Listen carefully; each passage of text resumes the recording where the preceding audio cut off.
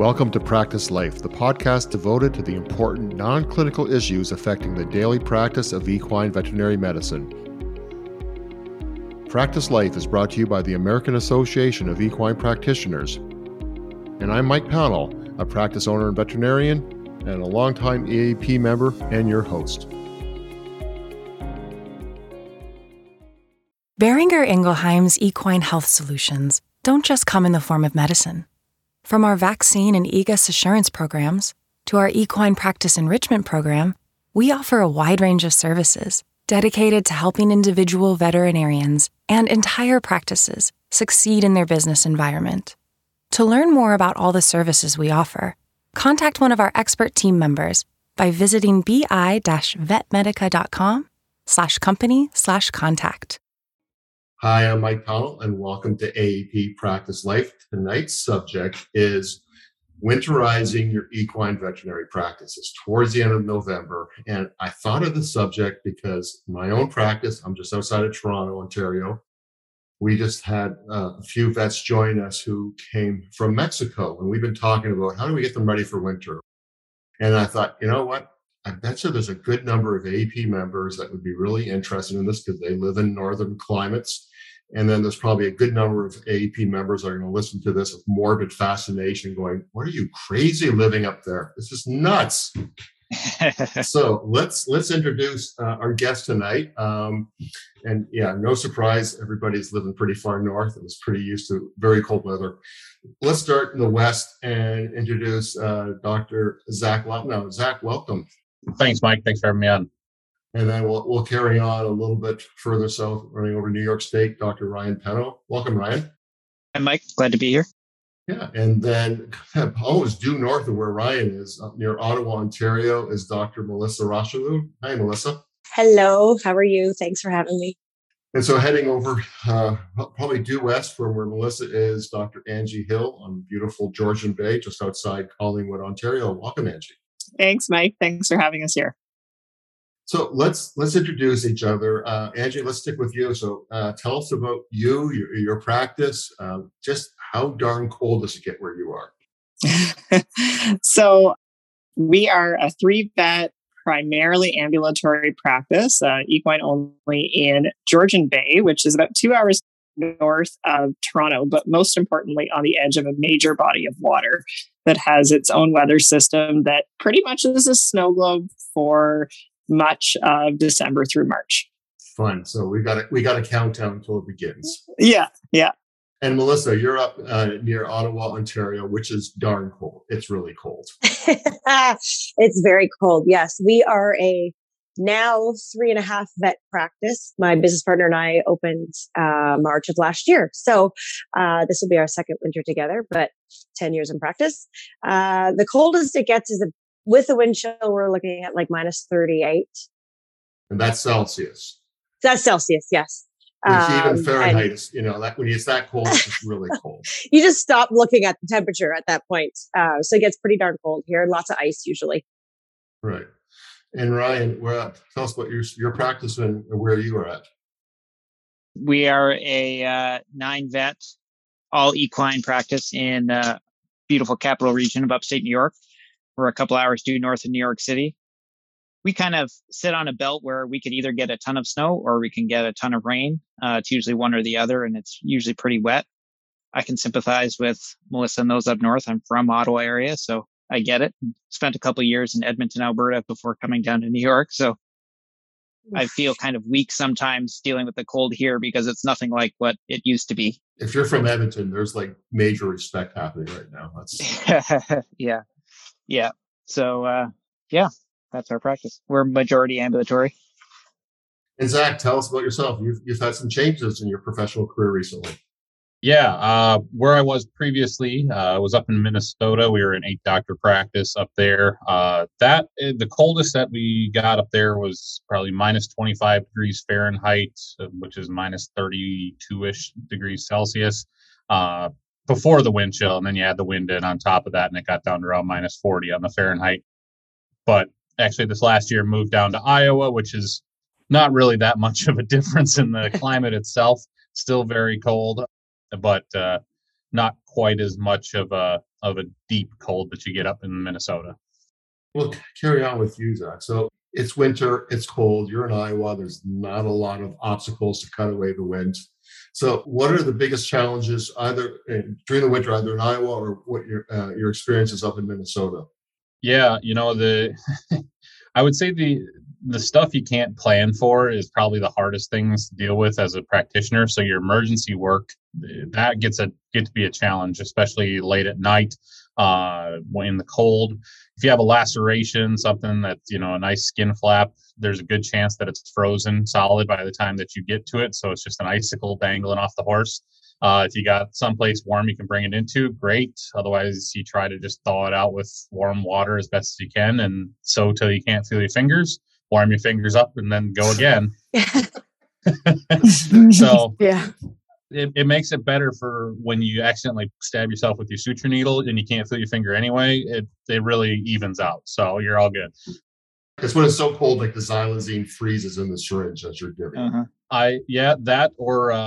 I've had icicles in my NG tube, going to pass it for a colic. So that's all those fun things got to be accounted for on the emergencies. Wow. Angie, tell us a bit about what's winter like for you in your practice. What's your biggest challenge up there? Sometimes our biggest challenge is just getting to where we need to go. We have some crazy road closures that can last for days up here. And there have been times where people have contacted us and we have to try to figure out a way to even just get to them. So sometimes navigating the roads, figuring out how to get there safely. And then, of course, just dealing with everything once you do get there is challenging.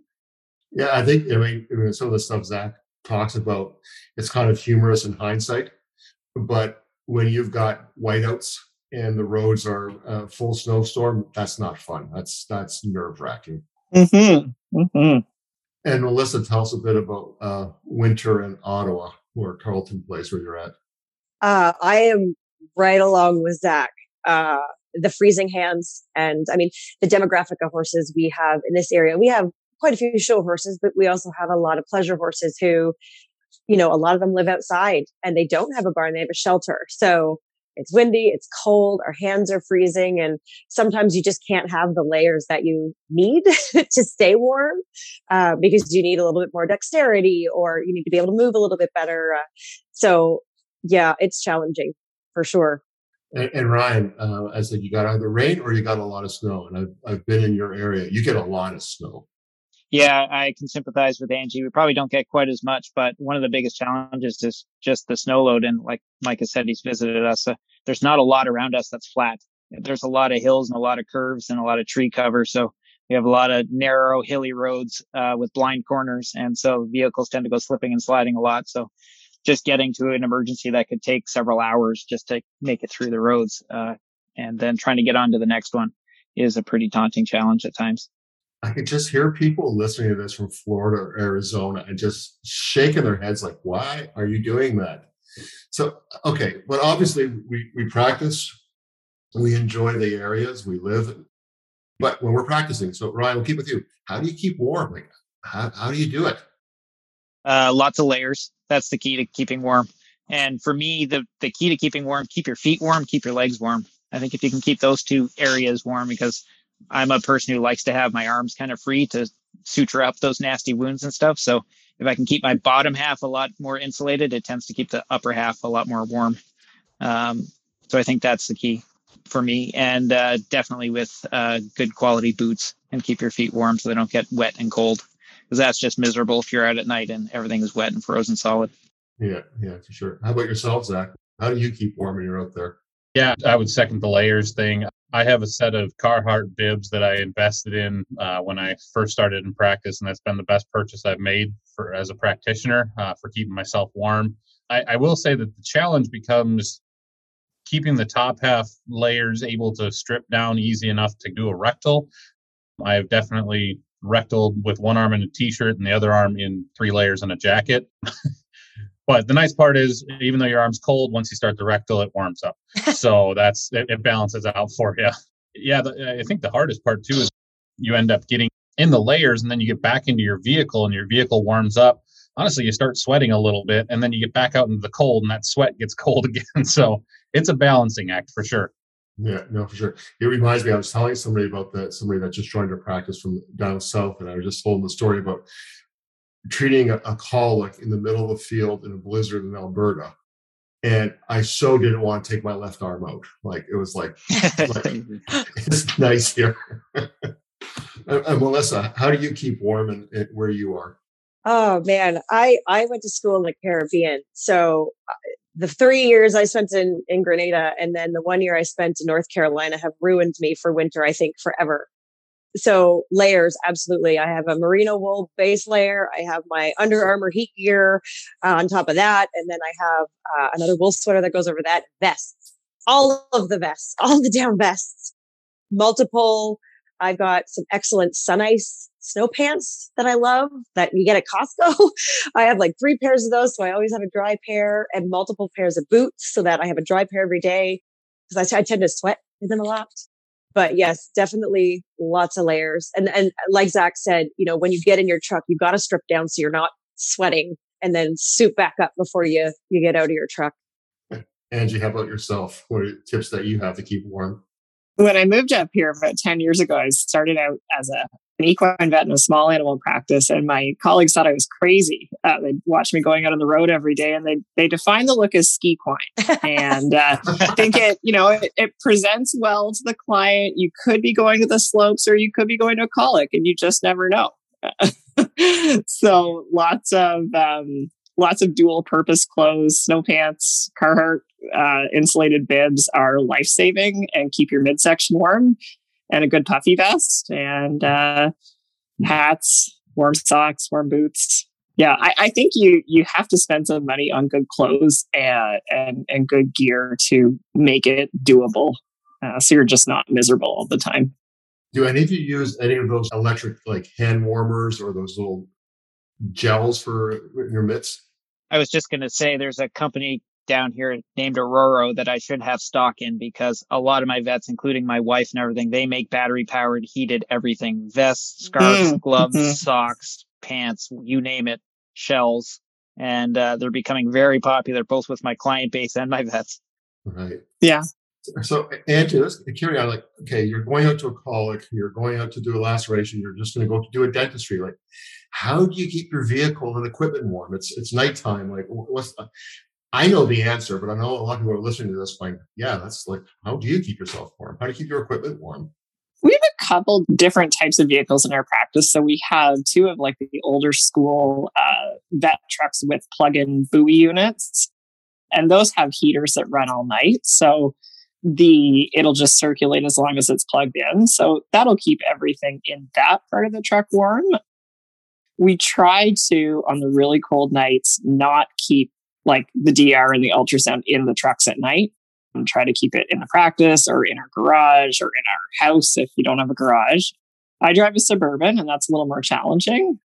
I have been fortunate enough to have a garage that has at least a little bit of heat, but I have rigged up a space heater and put it on the back of my vet box in the Suburban and just hope that was okay.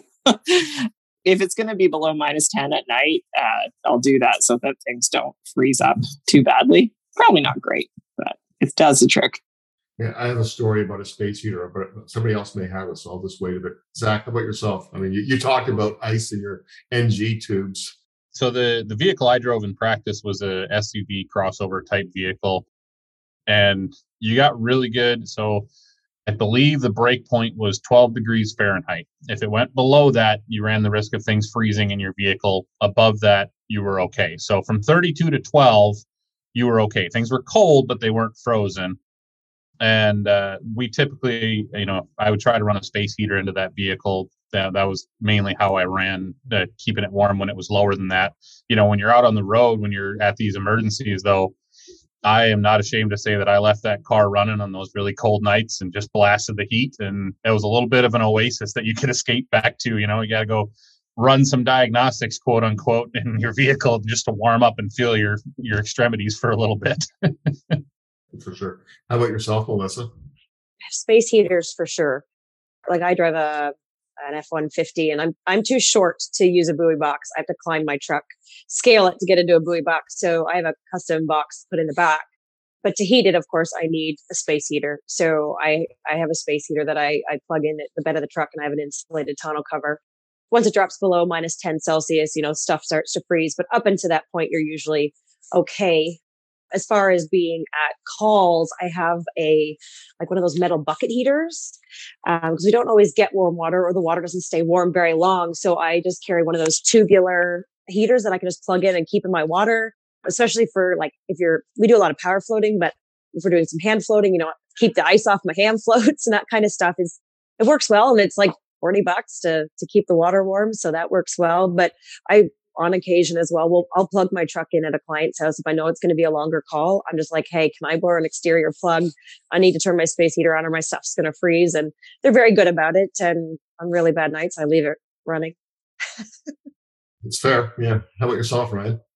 We generally run SUVs, so space heaters at night, either space heaters or we've gotten pretty good at segmenting out our freezable stuff into small containers so that those can just be pulled out into the house and leave everything else cold.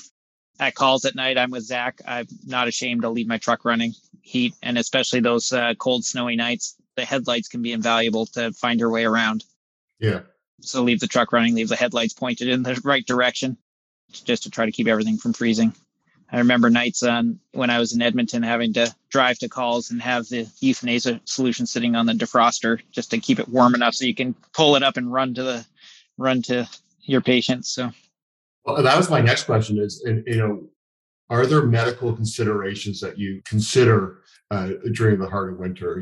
Whether it's the euthanasia solution. I know the big tip we knew is as soon as you're in euthanasia, put it in a bucket of warm water, or hot water.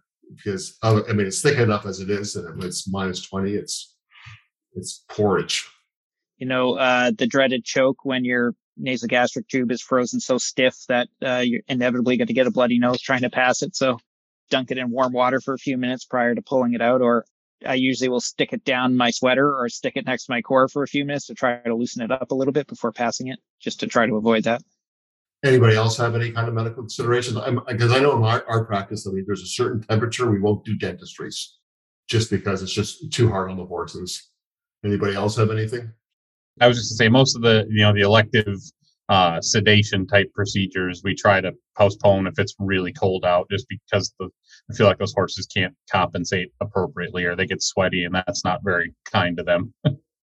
We stopped doing dentistries at about minus 15, as long as we're out of the wind. But again, anything that's going to require, a lot of sedation and, the horses are going to be having a hard time thermoregulating, then we're going to have to wait. It's in the horse's best interest to not do this today. So I know Ryan does, veterinary chiropractic, spinal manipulation. I don't know if anybody else does acupuncture, but does the cold weather impact your treatments? It changes the way we set up the patients. Like I'll tend to leave their blankets on and then just fold it into segments so that you can keep their bodies warm. The biggest problem is your fingers just getting a little numb, and you lose a little bit of that sensitivity when you're trying to palpate, because trying to do that through gloves is impossible. Right. Trying to keep just your fingers and core moving, and then just trying to think of the horse as long as they're stable and have some blankets that you can shift around just to try to keep some of their core warm. So one of the things I was thinking about with the space heaters, there's not a worse feeling is when you go out in the morning and you see the windshield of your truck that had a space heater iced over, because a lot of the good space heaters that if they tip, they shut off, and you get, you slam the door and the cord's too short, and you're like, okay, I got the heater on, we're good. And then it shuts off. You come out in the morning, you're like, everything. That's just a great feeling. Yeah. Been there. Or the morning you forget to unplug it. You try to drive out of your driveway and rip the extension cord Yes. out. That's right. Done that too. Yes. We have a lot of those. Yeah. So, we enjoy, to a certain degree, we tolerate living in this cold weather as veterinarians, but how do you handle it personally? Melissa, how do you get through the winter personally? What is the joy of winter for all the people that are going to be in Florida and Arizona and wherever this winter? I am a Canadian through and through, so I really do like the winter. I think managing expectations helps me get through the winter. Our clients are we should give them more credit. They are very understanding about realisms. We can't do this today, or, we need to postpone. I do like to be outside. I do like to ride in the snow. It is so lovely. And I mean, it's the quiet time for us. So we're not as busy as we are in the busy season. So getting to take a little bit more time for ourselves helps get us through the winter. We have a little bit more downtime, which is nice. I like winter a lot. And as long as you're dressed well for it, it's not that terrible. Well, I'm going to come back to it because I think that's a great question to discuss as, practice owners. Like, how do you run the business in the winter when it does slow down? Well, I want to finish with this in terms of, Zach, how do you handle the winter personally? Like, what gets you through to April? Yeah, that's a good question. April is being optimistic that that's the end of winter, especially in Minnesota. No, I really enjoy the winter. I'm a four seasons kind of person. I love snow. I enjoy getting out and skiing. Growing up, winter was the time when we were farrowing out sows on the hog farm, so that was always a fun time of year for us. I just always enjoyed it. It's been a cool time, and it makes everything look really clean, which is kind of nice too. You get that pristine snowfall, and it's hard to beat that in terms of pretty landscape. Yeah, for sure. How about yourself, Angie? Yeah, I think it's try to make the most of every day. Find some things that are unique to the area where you are. We live in an area that has a million recreation activities in the winter, and just try to find some joy and some magic in that. And try to have some things to look forward to. I mean, honestly, a vacation. In non-COVID times, a sunny vacation can really, I think almost all of my clients, not necessarily go somewhere with their horses, but go somewhere personally to break up what can be a really long season and have something to look forward to. And, we do a lot of extra CE stuff in the winter. We try to do some like clinic learning events to keep our associates engaged, and try to spend a little bit more time doing things you don't have time to do the rest of the year. Right. And how about yourself, Ryan? Yeah, I'm going to second what they said, both Melissa and Angie, about luckily I'm a pretty cold tolerant person, so I do really enjoy the winter. I find it's a good time just to get out and enjoy the seasons and do some sports outside.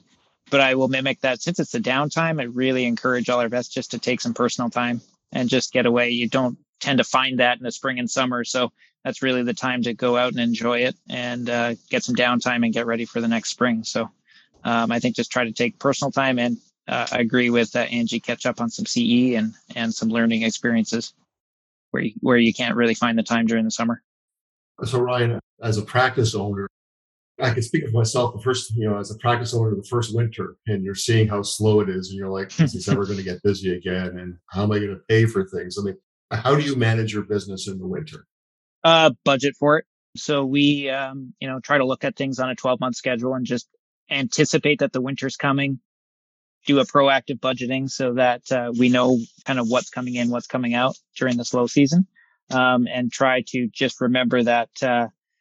Where you're making hay during spring and summer and the cash is flowing in, that it can go out pretty quick. So try not to spend it all quickly in the summer and just spread things out over a 12-month schedule. But I think, just keeping good records and just looking back and trying to keep a good 12-month average and know where you are, and some projections about how you're doing in that year, and make some plans for the next year based on some good suppositions. How about yourself, Angie?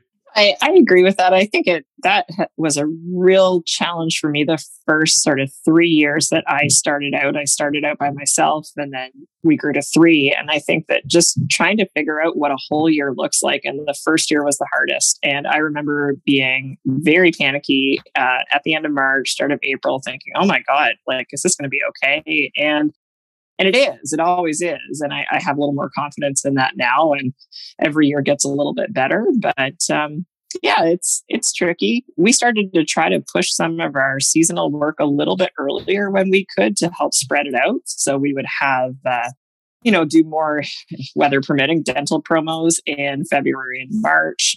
Start to encourage clients to vaccinate a little bit earlier. And that helped. But it's nerve-wracking. And Melissa's going, I think it's your first or second winter in your own business? This will be our second winter. Yeah, we opened March 2020, and then COVID officially shut everything down April of 2020. So we weren't sure how things were going to go, and we were chaotic the first winter. We thought for sure we were going to get some downtime. We're a new practice. It's just the two of us. We're going to do all of these, management things and get super organized. None of that happened. I don't know where the horse people came from, but I mean, luckily it worked out really well, and we didn't really slow down at all the first season. So this will be our first sort of real winter as we're coming out of COVID. So we're not really sure how things are going to go. We are trying to be very careful, like Ryan said, of, planning and not spending all our money on the, the new equipment that we want for the practice as well. We're doing some dental promos now, trying to get some of our dentals done, by January 1st, so that January, February, we won't have to do any of that and just sort of spread the work out. I'd like some downtime this winter. But I don't know if we're going to get it or not. But right now, like generally, we start to slow down. At least in this area, we start to slow down a little bit in September. And we're still booking, like our first appointment for routine stuff is about 2 or 3 weeks away for any of us. There's 3.5 of us. So we're still really busy for this time of year. But so we're cautiously optimistic that we'll, have a nice balance of personal time and work time. Well, yeah, something that Ryan said that really struck with me is that one year we did a lot of dental promotions, and we ended up being so busy through the winter so that I remember some of the vets going to me like I'm worried about the spring because this is supposed to be our downtime. It's supposed to be the recover, refresh, and like I am already tired, and it's not even March. And so since then, we have purposely, it's like, all right, let's do dental promotions, but let's not all do them in January, February. Let's spread it out a bit because I think we need to slow down a little bit to recharge. So last question, let's just go around. Zach, what is your top tip to manage the winter as an equine vet? It's a bit of a luxury item, but it's something that I really loved working in the wintertime. But heated seats in your vehicle are so great. It takes so long for your vehicle to warm up to push like hot air to you, but that heated seat comes up so fast, and I can't tell you the number of times I couldn't feel most of my backside. You click that heated seater on, and even a 10-minute drive, you're back to normal, and it was great. The heated steering wheel even adds to it. If you want to get decadent. I didn't feel like I needed quite that much, but I would not say no to it either. So. How about yourself, Angie? What is your top winter tip? I think that the first thing I've started doing when I go into a really cold situation is try to find a source of hot water. It seems to make everything better, whether it's for your for ultrasounding something, your dental equipment, your hands, your drugs that are freezing. So find a way for hot water. Melissa, I'm really excited about your bucket heater tip. I'm going to buy one tomorrow. It's a great idea. Yeah, I wrote that down. If you get one of this sort of smaller round ones, it heats it in like 2 minutes. Yeah. The tubular ones, it takes about 6 minutes, but they're excellent. Consumer Reports, bucket heaters. How about yourself, Ryan? Keep lots of extra clothes in your truck. By the middle of winter, I tend to have a large pile of extra clothes in the truck because you never know as you're shedding layers or need more layers or they get wet.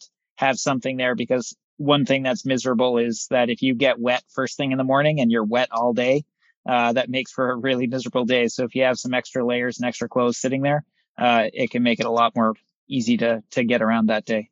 And last word's yours, Melissa. What's your big tip? Oh, you already gave us one, but I hope you have another one. I do. Get yourself a great technician.